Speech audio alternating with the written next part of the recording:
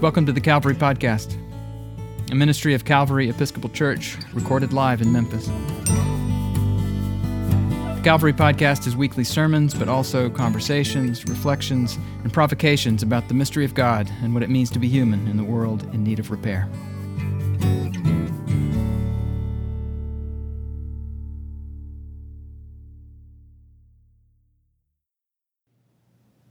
May the words of my mouth and the meditations of our hearts be acceptable in your sight, O Lord, our strength and our Redeemer. Amen. In October of 2010, the historic chapel at Virginia Theological Seminary burnt to the ground. When I visited there for the first time 6 months later as a prospective student, the smell of fire and ash still lingered by the husk of the building.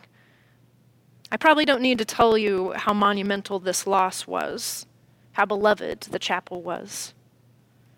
The building was about 40 years older, or younger actually, than the nave here in Calvary, so you can extrapolate your feelings there if you have them.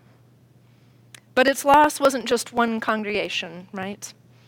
This chapel was the symbolic and practical center of formation for thousands of priests for over 130 years. A chapel in a seminary. It's the place where you learn your life's work of leading a community in worship. It's where the word is proclaimed, and a couple of times it's where that word lands in your heart in such a way that you remember it for a lifetime. It's where you say the daily office. It's the place that's unlocked at night for anyone who needs the stillness they can't find inside or the space to wrestle with God. It is a place, to paraphrase T.S. Eliot, that has known prayer. While I'm trying to relate to you the importance of this chapel to the community, I'm actually doing so with an entirely different chapel in my mind. Because my class never saw the burnt chapel, right? And we never saw the new chapel built at VTS, completed 1 year after we left. We were the class without a chapel. The generation who knew only the wilderness, as Exodus might have it. But that's not entirely true. We were the class of the Letty Pate Evans Chapel, an auditorium on the lower floor of the academic building that was renovated for use as a chapel. The upperclassmen hated it, of course. But when I think of holy and formative spaces in my life, that renovated auditorium is near the top. Think of a plain and spacious white-walled room. Slate-tiled floors, rows of simple chairs of light wood that matched the altar and the cross, the entire eastern wall of clear glass windows that blazed in the sunrise at the holiest moments of morning prayer. If you looked at the cross in the center of the room, it was adorned only with a fire alarm, conspicuously red in the middle of all this sort of modern plainness. Not the most aesthetically pleasing position, but it stayed there, despite considerable student outcry. Constant outcry being characteristic of those living in the wilderness. I liked it. Look at the cross and be reminded that it lasts and that the fire doesn't. Look at the cross and remember that long before it was decorative jewelry, it was a symbol of the pain and sacrifice followers of Jesus would undergo. Remember that it is also through pain that God identifies with us. Today is Palm Sunday, the day when we remember the pain of the cross, right after we remember Jesus' triumphal entry into Jerusalem. We read Matthew 21, when Jesus arrives and begins purposefully reenacting Scripture to declare who he is, a king of the line of David.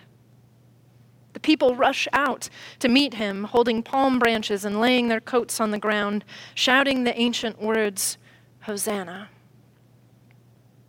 So we reenact their reenactment, just without the donkey or the colt, and this year, without the crowds.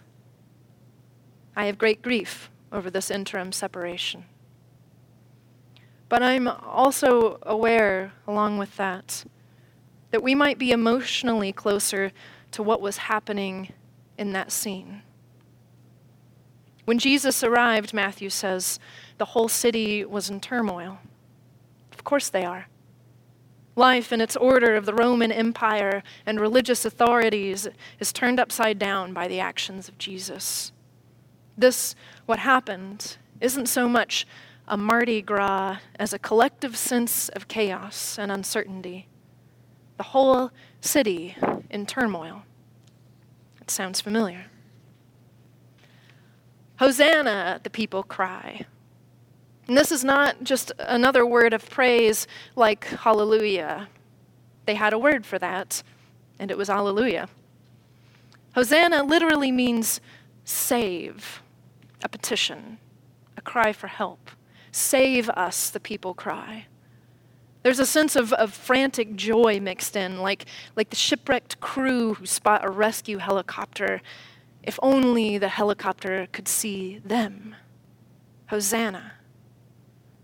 In April 2020, my Hosanna feels closer to true than it ever has, particularly when I am thinking of my family full of essential workers, my friends, and the medical community, and the vulnerable, and the elderly, and the alone. That's where my Hosanna has become true. And what we know is that when Jesus enters the scene today, things do not calm down or turn into sunshine and rainbows. The turmoil mounts throughout the week. Though we skipped ahead to the Passion, sit down this afternoon or throughout this week and read Matthew's account of what follows after chapter 21. The dread starts to escalate. And you know, I can feel it this year for Holy Week.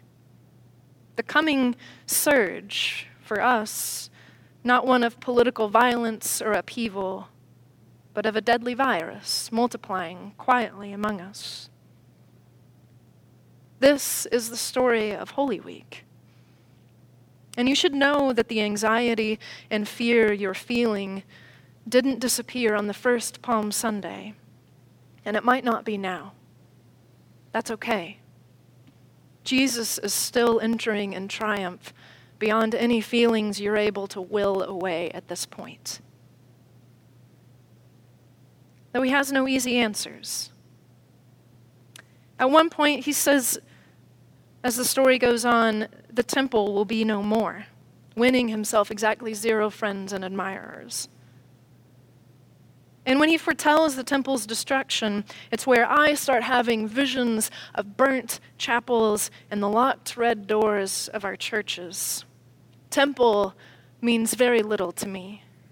Calvary means something quite dear, and I know it does to many of you too. I started with a story of an interim chapel because, while yes, I hear them say that it's people, after all, who make a church, it's also true that church makes people. It makes us the kind of people who, week after week, spend time in the pursuit of reconciliation and beauty and truth. Not as a theoretical, individualistic exercise, but in real time with real consequences in the company of real people. The buildings may go away for a while, but we always find ways of bringing them back to the glory of God. And you're doing it now, in houses, over the phone, even in that inhuman invention of Zoom.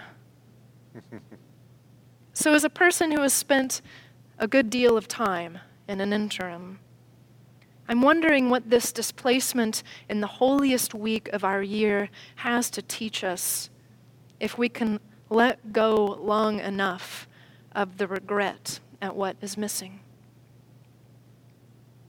Because what I trust is that if we, in this peculiarity of this moment, can identify with the dread and anxiety of this Holy Week more than ever, if I feel this week more than ever in my living memory, then this story becomes my story and your story, and that we will reach the other side of its well-worn arc.